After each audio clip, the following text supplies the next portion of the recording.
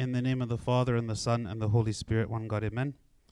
Oh, God willing, today we're going to continue studying in the book of Exodus, starting from chapter 24. Last time we continued speaking about some of the various laws that God was giving to Moses and to the people. Today, God willing, we're going to speak more about kind of the encounter that Moses has with God on the mountain, and again, God calling Moses up to receive the actual physical tablets of the Ten Commandments, as well as him staying on the mountain for 40 days.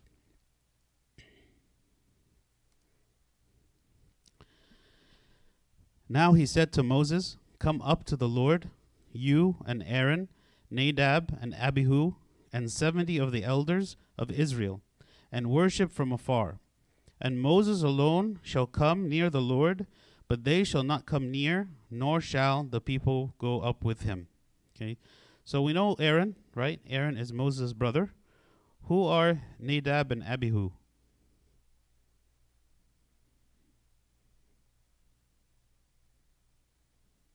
Who are they? Do we know? They are the sons of Aaron. They are the sons of Aaron, okay? And so here we see that God, first of all, he is calling a certain group of people, and those people were allowed to come up a certain way. And then he calls up Moses specifically, and Moses is the one who can come up all the way and says, what? Come near the Lord. Why is it that God is calling each one to something different? I mean, you have all the people at the bottom of the mountain. Then you have a group of people that were called up like part way. And then you have, and they were told what? Worship from afar. Then you have one person who is Moses, who was called by God to come all the way up, to come near to the Lord. Why is that?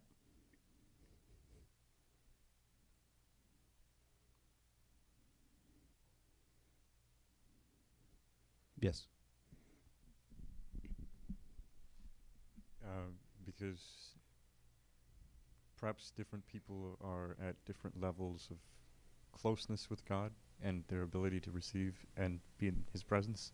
Okay, so maybe different people have different levels of closeness to God. Okay, different people have different have something different, and this closeness maybe is even something that we can see as a gift that is given by God. Right? Who is the one who called Moses to be the leader of the people? It was God. You know, who is the one who is going to call Aaron to be the high priest? Right? It is God. And the sons of Aaron, Nadab and Abihu, are also going to be priests. So God is choosing certain people for certain roles. Okay? And this is something important for us to understand, especially when we speak about like the priesthood in general. Like the spiritual leadership in the church, this is the role of the priesthood. And this isn't something that was invented by man, right? This is something that came from God. This is something that God is the one who instituted the priesthood, whether it be the priesthood of the Old Testament or the priesthood of the New Testament. So we have many examples actually in the scripture, and where people try to take on the role of the priesthood, and we see what is it that God does to them. You guys know of any examples?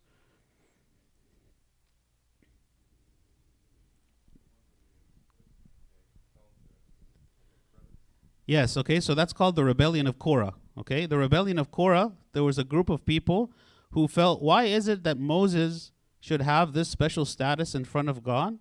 We should all be able to do this, okay? And so God did what? He called all of the people, right? And he said essentially that he was going to consume the ones who were unworthy of being priests, and he opened up the ground, and the ground swallowed them up because they were trying to take something that wasn't theirs. Good. That's a good example. There's another example of a king. His name was King Uzziah, and he was actually a very good king. I mean, in the sense that he did a lot of things for Israel. He built a lot of things. He was very active. But then he reached the point where he felt like the thing that was kind of off limits for him was the priesthood.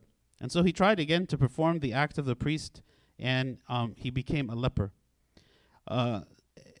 And there's other examples as well, like King Saul, for instance. He tried to offer the sacrifice before waiting for Samuel the prophet to come, and God again rejected him as being king because he did this. So it's very clear in the scripture that God has certain roles for certain people. Right? He calls us to different things. And it's also clear that just because a person is a priest doesn't mean that they are somehow better or holier than others. Actually, later on, Nadab and Abihu are going to be rejected by God because they offer profane fire to God. So the idea of these rankings, if you want to call them rankings, it's not about who is better and who is worse, right? Like in the modern day mind, we have the sense that unless everyone has identical function, an identical role, an identical purpose, then that means somehow we are saying that one group has more value or less value than another group, right? And that's not the case. Who is the greatest one that you can think of that is in heaven? Apart from like a human being. Saint Mary. Saint Mary. She is the queen. She is the one who is sitting like to the right hand of God, right?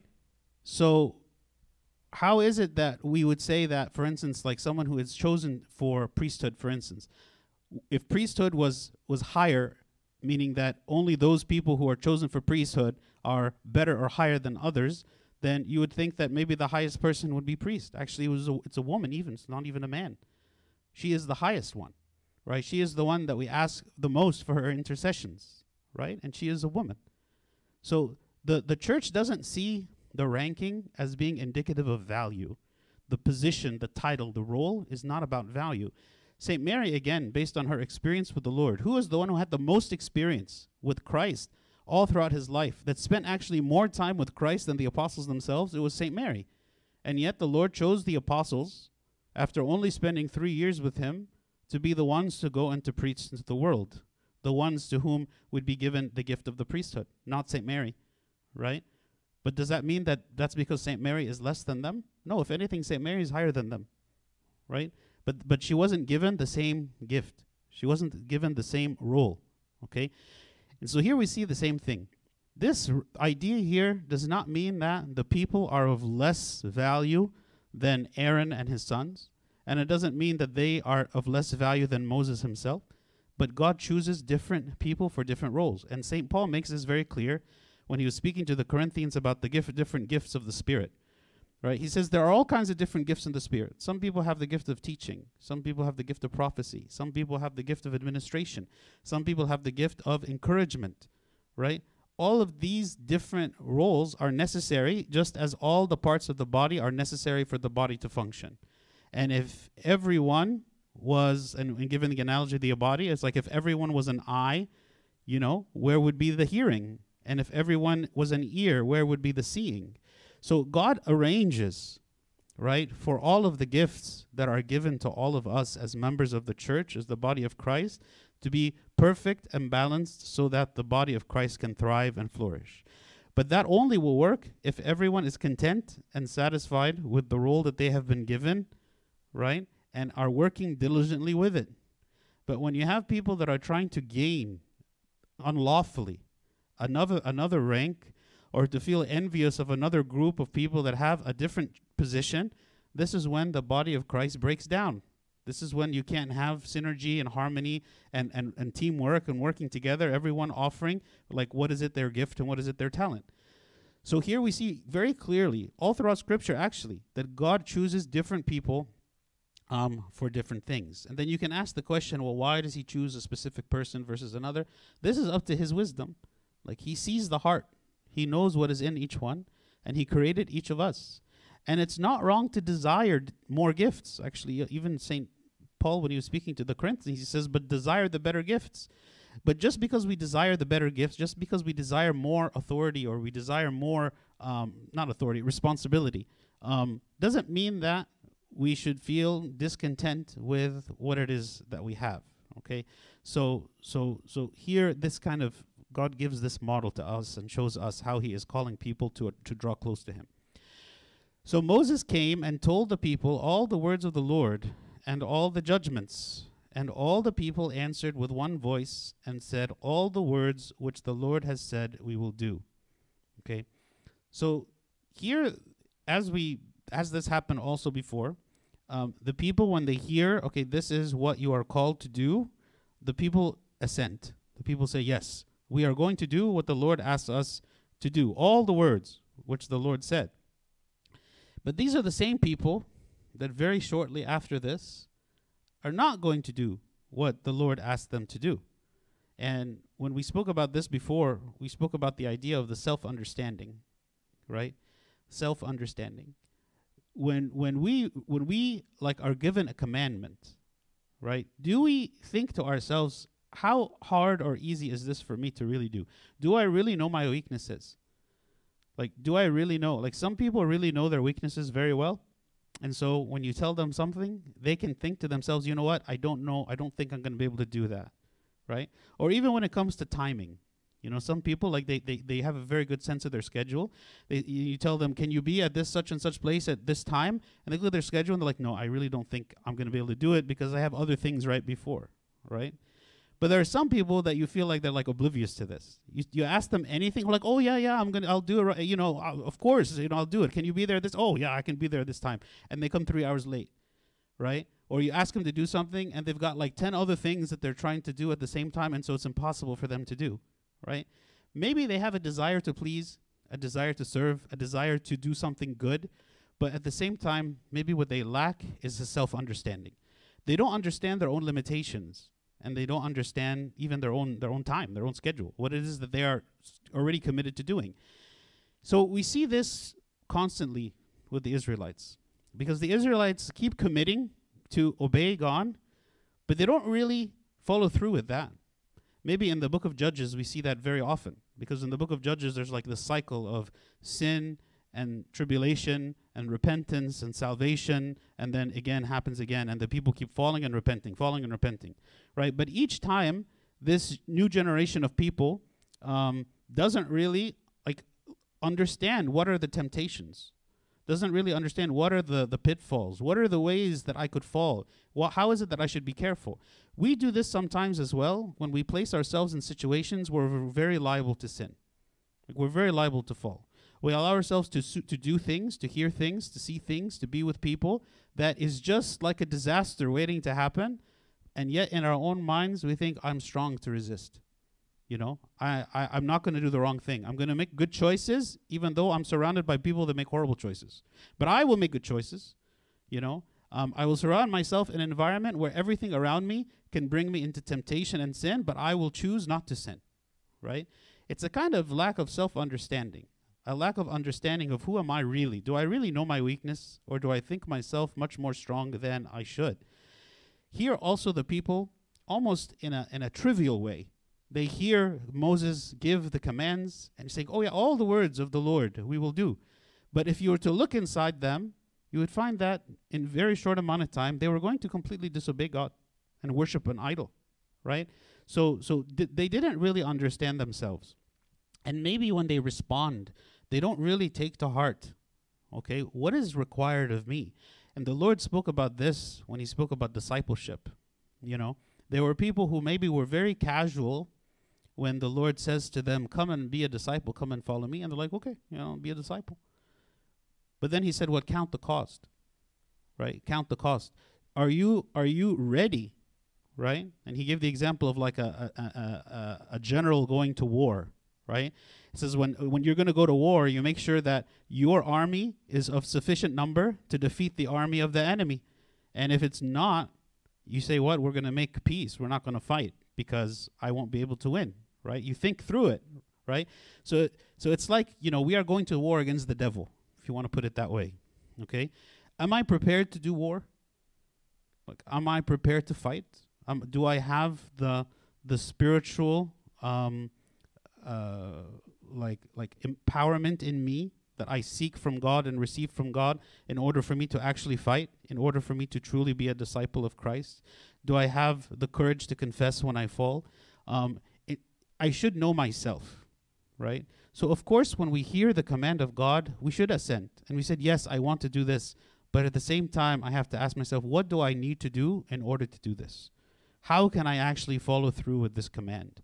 What is it that I need to give up? Do I want to be a disciple of Christ? What do I have to sacrifice to be his disciple? Can I continue to live my life the way I have been and at the same time be a disciple?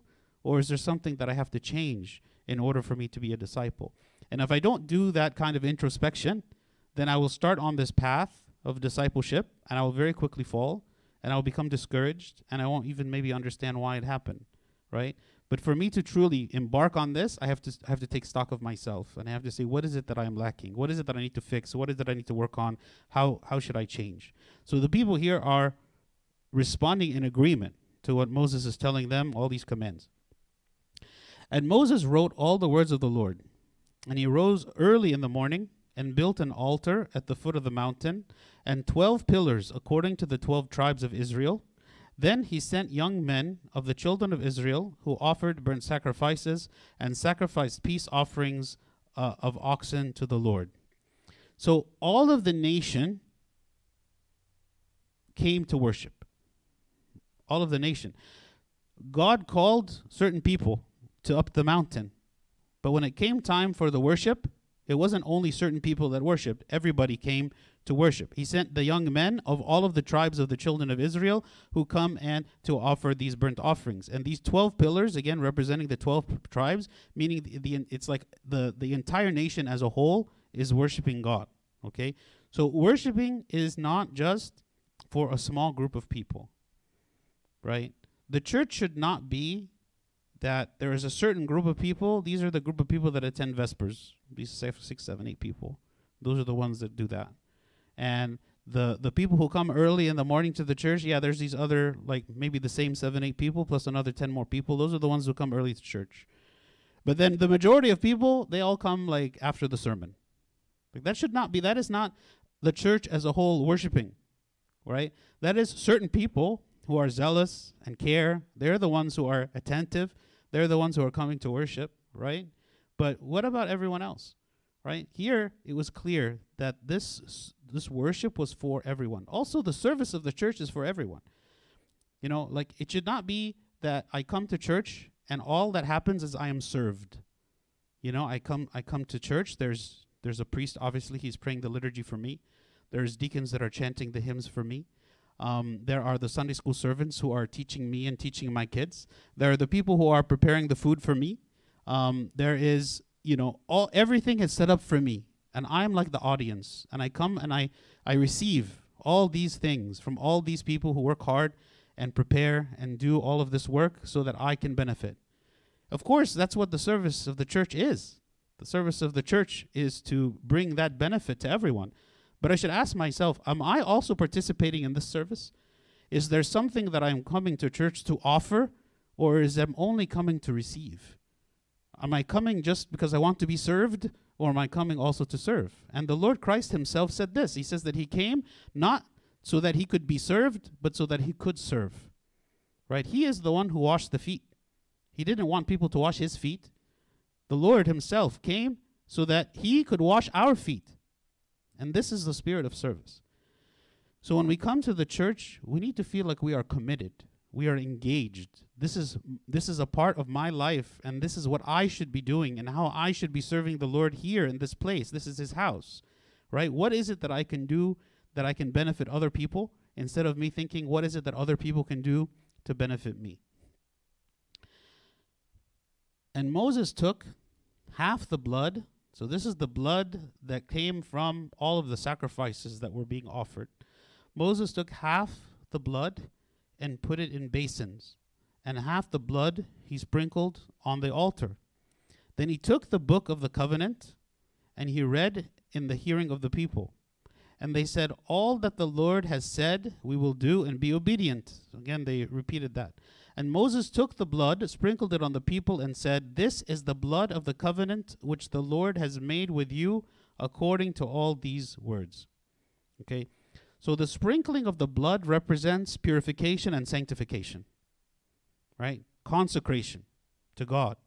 So the sprinkling of the blood, okay, was a sign of the fulfillment and the acceptance of this covenant that God made with the people. Okay, in Hebrews 10, St. Paul, he says, therefore, brethren, having boldness to enter the holiest by the blood of Jesus, by a new and living way, he consecrated for us through the veil that is his flesh, and having a high priest over the house of God. Blood is what was shed by the Lord in order to fulfill the covenant that God made with us. The covenant was what? The covenant is that he would be our God and we would be his people. This is the covenant that God made through Abraham, Isaac, Jacob, all throughout history, is that Israel would be a mighty nation and that God would be their God. Okay? And spiritually, in the New Testament, that we in the church, as the believers, are the people of God. That he is our God. That he is our Redeemer. That he is the one who saves, and we are responding to his love with obedience and submission. Okay? Accepting from him what he offers to us. So this blood was a sign of the covenant, right? That he sprinkles it on the altar and he sprinkles it on the people. That the people are purified, they are sanctified, they are holy, okay? And ultimately this blood is a symbol of the blood of the Lord Jesus Christ that was shed for us to bring us the ultimate purification, right? To forgive our sins, the redemption, forgiveness of sins. Then Moses went up, also Aaron, Nadab, and Abihu, and 70 of the elders of Israel, and they saw the God of Israel. And there was under his feet, as it were, a paved work of sapphire stone, and it was like the very heavens in its clarity. Okay, so they're seeing this vision of God. Okay, and they see under him, there's sapphire stone on the ground. Okay, this sapphire actually represents heaven. That this place is like a heavenly place. This was not just a mountain, like an earthly mountain that they were on, but it was like a sublime place, like a heavenly place where they meet with God. And sapphire is actually one of the stones of the foundation of the heavenly Jerusalem that we see in the Revelation, right? So in the book of Revelation, St. John sees this image of the heavenly Jerusalem, which is like this heavenly city. And the foundation of the city is made up of all of these different types of stone. And sapphire is one of those stones. It says in Revelation 21:19, the foundations of the wall of the city were adorned with all kinds of precious stones. The first foundation was jasper, the second sapphire, the third chalcedony, and the fourth emerald, right? And he goes on, there's 12. So here it says this sapphire is one of the stones that was used as the foundation of the heavenly Jerusalem. And so here it is saying like this place, that this meeting place where they are meeting with God is not just an earthly mountain, but it is like a heavenly place, a place where God is dwelling. But on the nobles of the children of Israel, he did not lay his hand, so they saw God and they ate and drank. When it says he did not lay his hand, it means that God allowed the people to be in his presence. Like God allowed the people to be in his presence. Not only that, they did a very peculiar thing, which is they saw God and then ate and drank. Like wasn't something that you would immediately think like go together. You know? The idea that you see God and then you sit and you eat. Okay? But this is like a we see the two aspects of our life as human beings. We see the spiritual and we see the physical together, right? It's like a unity of heaven and earth.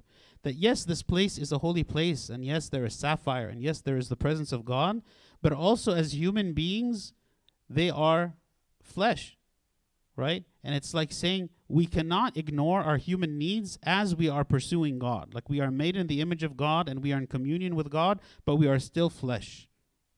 So even as we are, what is it that God is expecting of us? He doesn't forget that we are flesh. I believe it's in the Psalms where it says he remembers that we are dust. Right? So if we are dust, made of dust, made in his image, yes, but still made of flesh. And so here the children of Israel are in the presence of God while they are kind of demonstrating their humanity, just eating and drinking. Then the Lord said to Moses, "Come up to me on the mountain and be there, and I will give you the tablets of stone and the law and commandments which I have written, that you may teach them." So Moses arose with his assistant Joshua, and Moses went up to the mountain of God. So this is where actually Moses is going to receive the actual tablets of the covenant, the 10 commandment tablets, the 2 tablets, right? Whereas before, when we heard them in chapter 20, it was like God is speaking them orally to Moses, but now he is going to receive them written in tablets, okay? And Joshua, who was the assistant of Moses, he actually, we know that later on, after Moses dies, Joshua becomes the one who kind of takes his place and leads the people whom God communicates with after the death of Moses. So it's very interesting that Joshua here is the one who went up with Moses, right? Who was later chosen to be the next leader of the people. Joshua lived a life of discipleship to Moses. And we see this from even the very first time here where he is mentioned. He is following Moses up the mountain. Later on, he becomes one of the 12 spies that is sent into the promised land, and he comes back with a good report, faithfully believing that the Lord can give them the land, even though other people did not. Joshua made many good decisions, and you see this discipleship working in him from even now up until much later, when he is much older, when he actually takes over like the leadership of Israel from Moses after he dies. This, as we also have mentioned before when we were talking about like honoring the parents, is a very important principle, right? We cannot take the charge on the authority and lead and do without having first trained, right? So in order for us to train, and this is the church emphasizes a lot the idea of discipleship, is that we have to submit. I have to submit my will to someone. I have to submit my will to someone who I believe is wiser than me, who can teach me, who knows the way, someone who operates by the right principles and the right values, and I submit my will to this person. How many times have you been absolutely wrong about something and didn't know it? Actually, every time. Because if you knew it, then you would have changed your mind. Like we are always, every time we're wrong, okay? Every time we're wrong, we don't realize it, right? Maybe somebody else does, right? Maybe somebody else sees. Maybe we ourselves, when we look at the decisions that we made 5 years ago, we see that they were wrong, okay? But we didn't see it then. So the idea of submission and discipleship that is so important in the church, like having a spiritual father, right? Someone that we reveal our thoughts to, someone we confess our sins to, someone who we just discuss what our ideas are, what our plans are, what our thoughts are, what our sins are, is someone who objectively looks at us and says, this is right, this is good, you should do this, no, this is wrong. And when it is wrong, we are called to submit to this. And this is the way, and one of the main ways, actually, that the Holy Spirit works to sanctify us, is because we allow ourselves to be sanctified. We submit to the wisdom of the Holy Spirit working through another person, right? This is one of the ways that God helps us and transforms us is through other people. But I will miss this if I don't submit my will to that person, right? And this is why in the church we see many, many examples. Like some of the greatest fathers, they were discipled under others who are also great, right? And because they were their disciples, they learned from them, they absorbed from them, and they became great themselves later, just like we see here. Yeah. Just going to comment. I read, I can't think of other examples right now, but, you know, like secular examples of this discipleship. You know, you have movies, say Star Wars. This is the only one I can think of right now. Yoda and Luke Skywalker, I think, right? I mean, or I'm sure there are other examples, but people who are looking to a master to learn from them. Yes. Right. That's the premise. Yeah, that's the premise. So in Star Wars and in the church, in both places. But definitely, I mean, discipleship is important in every way, even in the secular life, even in the academic life. Right, the people who really advance the most are the people that are willing to be molded by another person. But those who believe that they can just go and do it on their own, it takes them much longer to get there, and maybe they never get there, and they miss out on the wisdom that the people that came before learned themselves. So to be open-minded and to be willing to submit to discipleship is very important for us as Christians, because we learn not just the words that are written, but we learn there and understand them, and that there's a deep wisdom behind them and how to apply them in a wise and discerning way in our own life. And he said to the elders, "Wait here for us until we come back to you. Indeed, Aaron and Hur are with you. If any man has a difficulty, let him go to them." Okay, so Moses and Joshua are going up, and he's giving them these words. Wait here until we come back. And who is remaining with you? Aaron and Hur. And so if anyone has a problem, talk to them. Okay? Aaron and Hur, later on, they play a very important role. Do you know what it is? Not already? Hmm? Did they not already, when they raising Not yet. Moses' hands? Yeah, No, it hasn't happened yet. Right? Or has it happened? it has happened. Oh, it has happened. Yeah, sorry. It has happened. These are the ones who did what? They raised the hands of Moses whenever the Jews were fighting the Amalekites. Yeah, so sorry. This is not the first time we hear Joshua. Joshua was back then too. So if you remember, Joshua was leading the people to fight in the army against the Amalekites, and Moses was up on the mountain praying, and Aaron and Hur were the ones that were lifting up his arms in prayer. And as Moses prayed, the Israelites were winning. But as Moses stopped praying and his hands would drop down, the Amalekites would conquer. So Aaron and Hur, because Moses was tired of like praying and lifting his arms all day, they came and they kept his arms lifted up the entire day. So this is, again, here, like Moses is deferring to them and saying, anyone who has any difficulty, any problem, any concern, you go to Aaron and Hur. So Moses understood that he might be up on the mountain for some time, and he wanted the people to feel like they were taken care of, like there was, they should trust and wait and be patient, so that when he returns, everything will be fine. Okay? Then Moses went up into the mountain, and a cloud covered the mountain. Now the glory of the Lord rested on Mount Sinai, and the cloud covered it 6 days. And on the 7th day he called to Moses out of the midst of the cloud. The sight of the glory of the Lord was like a consuming fire on the top of the mountain in the eyes of the children of Israel. So Moses went into the midst of the cloud and went up into the mountain. And Moses was on the mountain 40 days and 40 nights. St. Augustine, when he is thinking about this number 40 that he spent on the mountain, he is considering that this number 40 is like representing an entire lifetime. As though it's saying that we should spend our entire lifetime on earth in the presence of God, in the midst of the glory of God, like living with God. So the believer is called to spend their whole life fulfilling the commandments of God.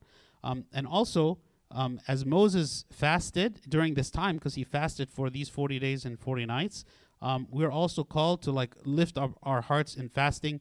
Tertullian, he says, for 40 days Moses and Elias fasted, which is Elijah, and lived upon God alone. Like the only support for Moses during this time when he was on the mountain was God alone.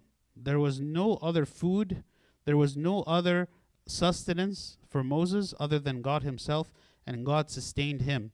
So again, as St. Augustine is saying, we are sustained by God in our life. We are not sustained only by like the physical, like food, water, shelter, these things. But even if we have these things, but we do not have the presence of God, then even though we might be physically alive, but we are spiritually dead.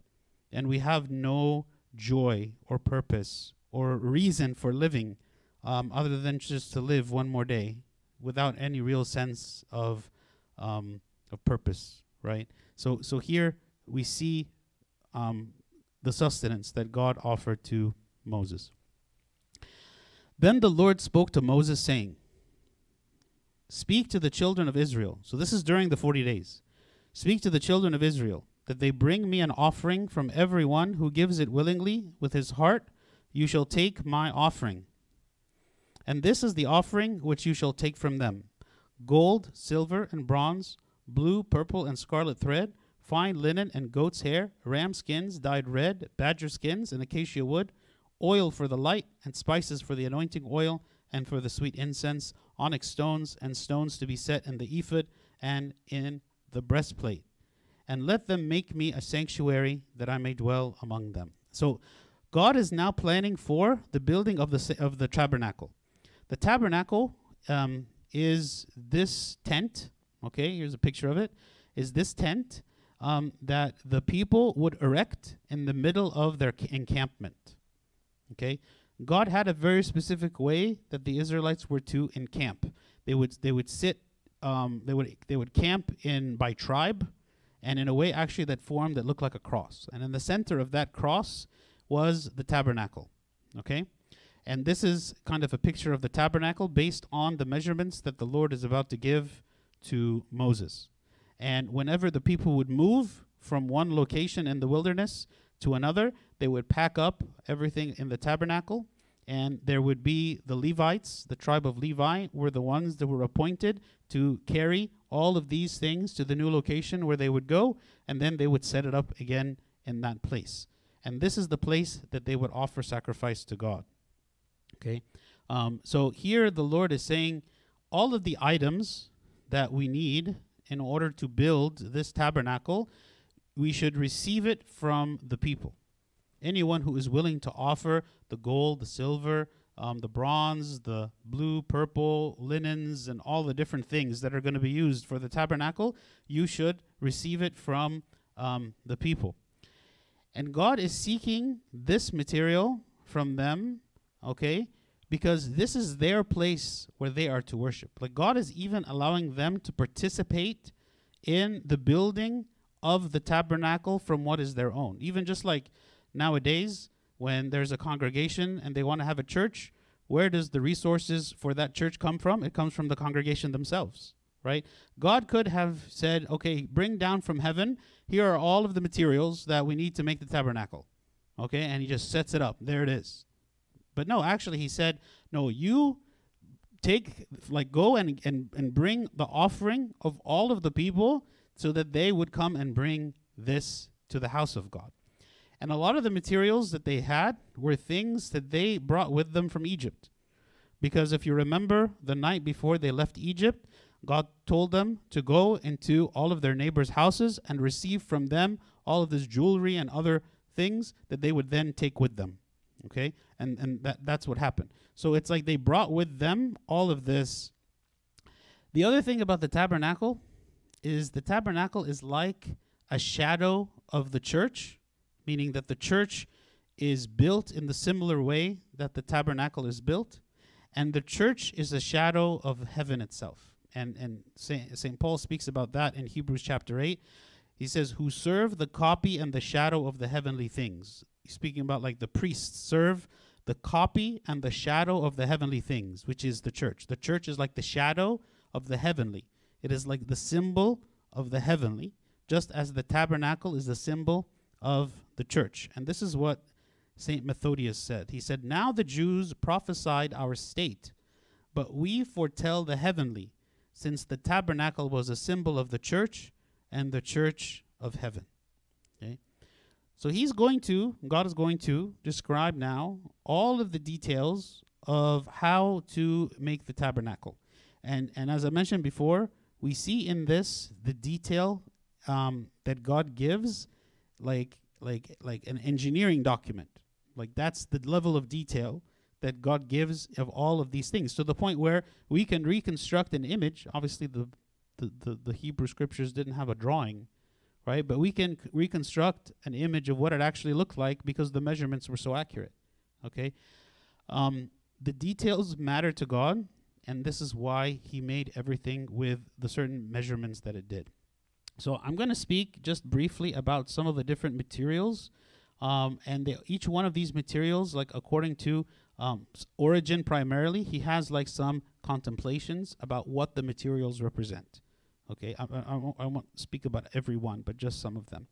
So first one he said was gold. Okay, Origen, he speaks about that the gold is the faith that turns the heart into heaven.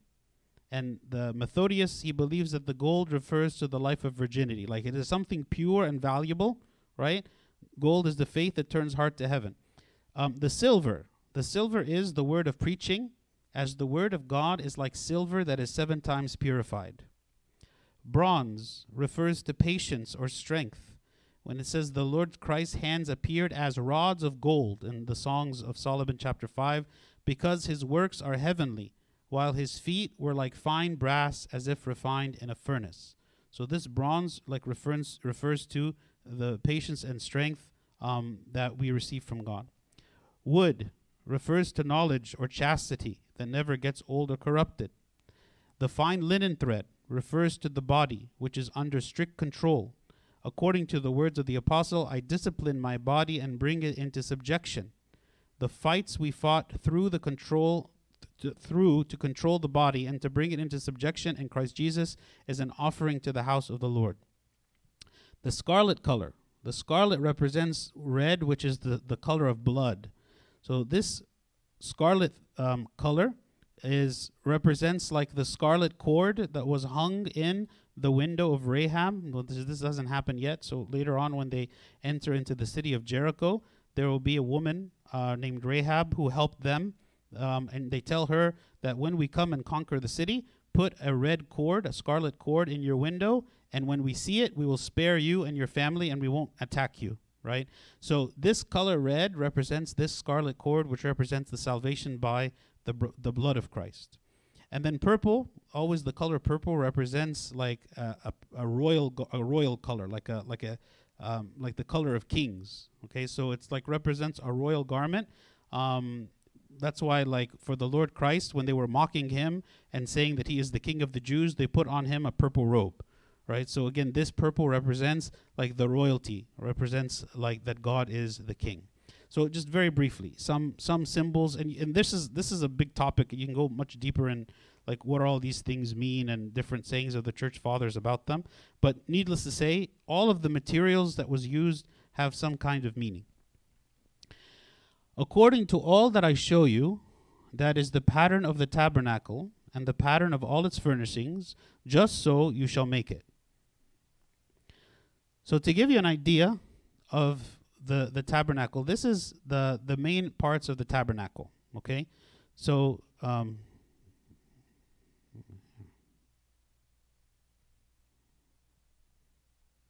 you see that? Okay, so this part here of the tabernacle. So this tabernacle, it faces west. Okay, so this direction to the right is the west. The main entrance door to the holy is here. So this part here of this is the part that's a tent. Remember, there's a large like fence all the way around. This is the tent that's on the inside. So this first part here is called the holy, and this part in here is called the Holy of Holies. Okay, and inside the Holy of Holies, there's the Ark of the Covenant, which he's going to describe all of these things. But just so you're aware that the Ark of the Covenant is here, and out here there is the lampstand, the golden lampstand, the altar of incense, the table of showbread. Those are the three things here in the holy. And then outside, in what's called the outer court, okay, there is an altar and there is a basin for washing. Okay, so there's the outer court, the holy, and the most holy, or the Holy of Holies. Okay, if you want to see from the inside, kind of a side view. So over here, this is the Holy of Holies where the Ark of the Covenant is there. This is the priest. There is a veil here that is separating the Holy of Holies from the holy. And then there's the altar of incense, the golden lampstand, and the table of showbread. Okay, so he's going to speak now about the Ark of the Covenant. He's going to speak about the golden lampstand, and he's going to speak about the table of showbread. Okay, this is a picture of the Ark of the Covenant. Okay, so you can see it's a box made of wood that is overlaid in gold, and then on top of it, this is two cherubim with their wings touching each other on each side.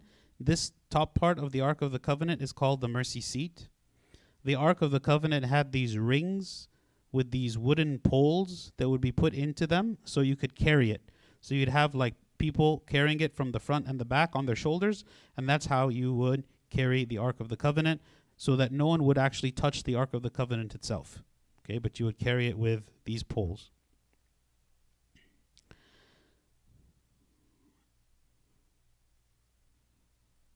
So he says what? And they will make an ark of acacia wood, which is a box. 2.5 cubits shall be its length, and a cubit and a half shall be its width. A cubit is about 1.5 feet, so you can kind of get a sense of the scale. And you shall overlay it with pure gold, inside and out. You shall overlay it, and shall make on it a molding of gold all around. Okay? So again, this was to be kept in the innermost part in the Holy of Holies. Okay? And this ark represents the mystery of God's presence. Because the mercy seat is the place where God would appear. So this ark represents the presence of God. You shall cast 4 rings of gold for it, and put them in its 4 corners. 2 rings shall be on one side, and 2 rings on the other side. And you shall make poles of acacia wood, and overlay them with gold. You shall put the poles into the rings on the sides of the ark, and that the ark may be carried by them. The poles shall be in the rings of the ark; they shall not be taken from it. Okay, so they would carry it by this.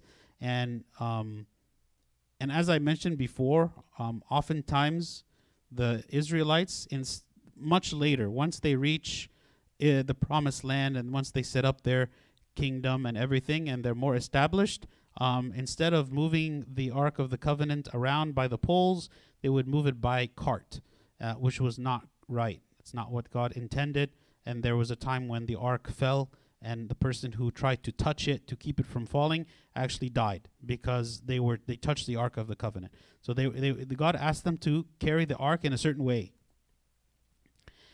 And you shall put into the ark of the testimony, and you shall put into the ark the testimony which I will give you. The testimony is the 10 Commandments. So when they received the tablets of the 10 Commandments, this would go inside of the Ark of the Covenant.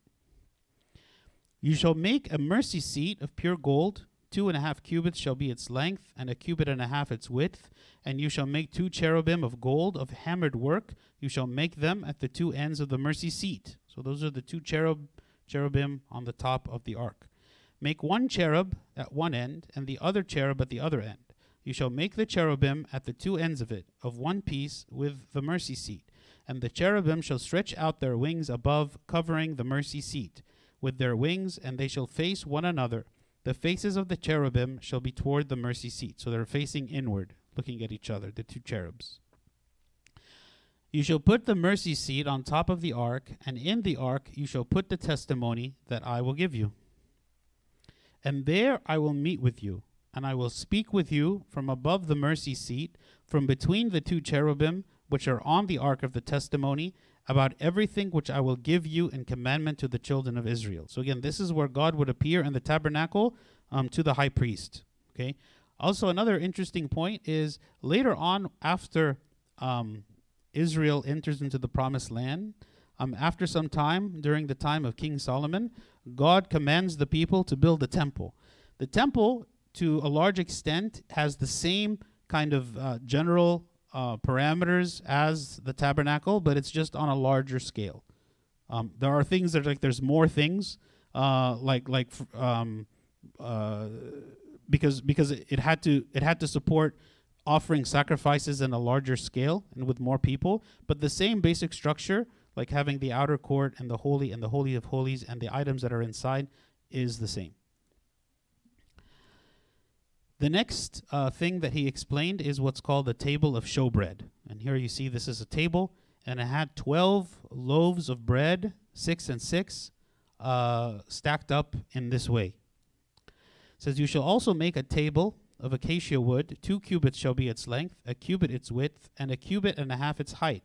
And you shall overlay it with pure gold, and make a molding of gold all around. You shall make for it a frame of a handbreadth all around, and you shall make a gold molding for the frame all around. And you shall make for it 4 rings of gold, and put the rings on the 4 corners that are at its 4 legs. The rings shall be close to the frame as holders for the poles to bear the table. So again, it also had these poles.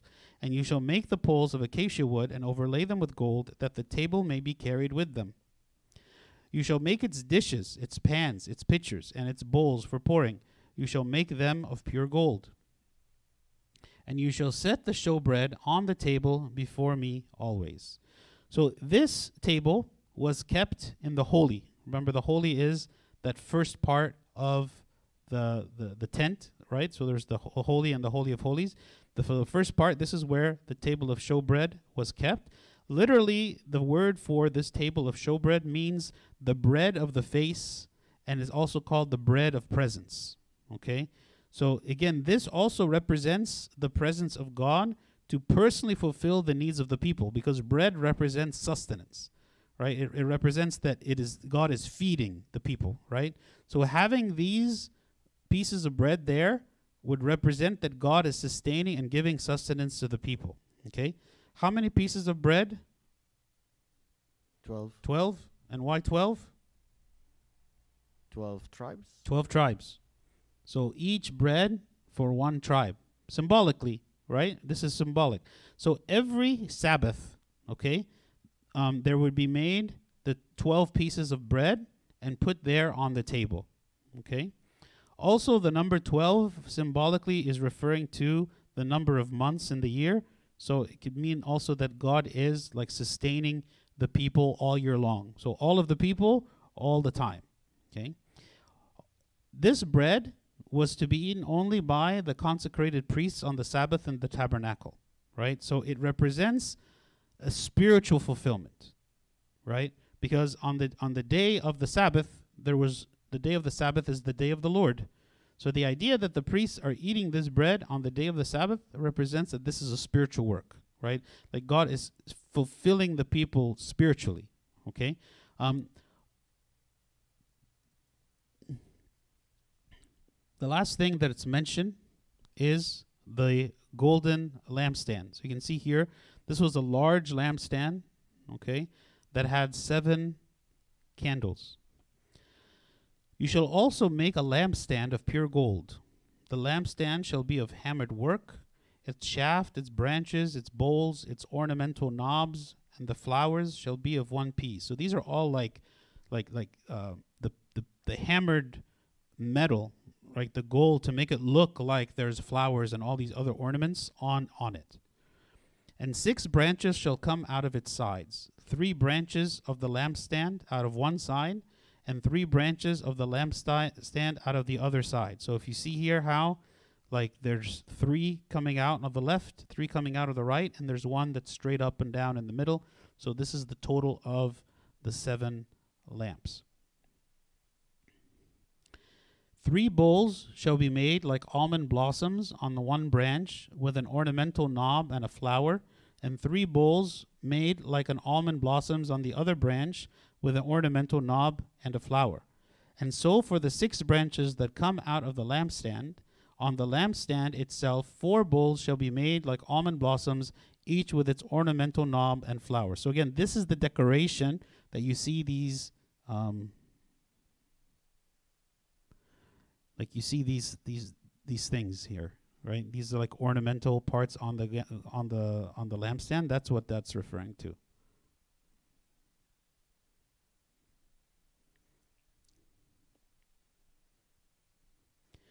And there shall be a knob under the first 2 branches of the same, and a knob under the second 2 branches of the same, and a knob under the third 2 branches of the same, according to the 6 branches that extend from the lampstand. Their knobs and their branches shall be one piece, and all of it shall be one hammered piece of pure gold. You shall make 7 lamps for it, and they shall arrange its lamps so that they give light in front of it, and its wick trimmers and their trays shall be of pure gold. It shall be made of a talent of pure gold, and with all these utensils, and see to it that you make them according to the pattern which was shown you on the mountain. A talent is like a unit of weight. So he's saying the amount of gold that needs to be used in making it. So this also was kept in the holy, and it represents the light of God dwelling with Israel, because it is a lampstand. So this is like the light that shines upon Israel, also symbolic of Christ, who is the light of the world. The 7 lamps refers to the works of the Holy Spirit, which shines on the church, which also represents the 7 sacraments. So again, this is the light that the Lord is reminding them always that the Lord is present with them. So all these things that we're seeing has to do with constant reminders of the presence of God. Right? We said the showbread is the presence of God in the fulfillment of the needs of the people. Right? This is, God is the light of the world, and he is lighting kind of in the presence of the Israelites, and also the Ark of the Covenant. The Lord would appear there in the mercy seat above the Ark of the Covenant to the people. So this is a good stopping point for today. God willing, next time we'll continue with the other things that are found in the tabernacle. You have any questions or comments? Okay, let's pray.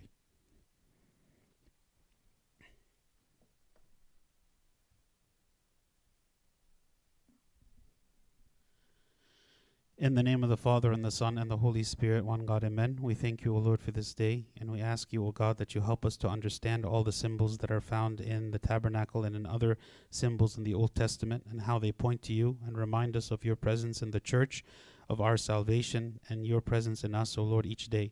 We thank you, O God, for your love and kindness and mercy upon us. We ask that you strengthen us at all times and keep us resilient from all of the temptations in the world. Grant us your peace and unity of heart in all things that we do. Through the prayers of St. Mary, Archangel Michael, St. Paul, St. Mark, and all your saints, hear us as we pray thankfully. Our Father who art in heaven, hallowed be thy name. Thy kingdom come, thy will be done, on earth as it is in heaven. Give us this day our daily bread, and forgive us our trespasses, as we forgive those who trespass against us. And lead us not to temptation, but deliver us from the evil one. In Christ Jesus our Lord, for thine is the kingdom, power, and the glory forever and ever. Amen.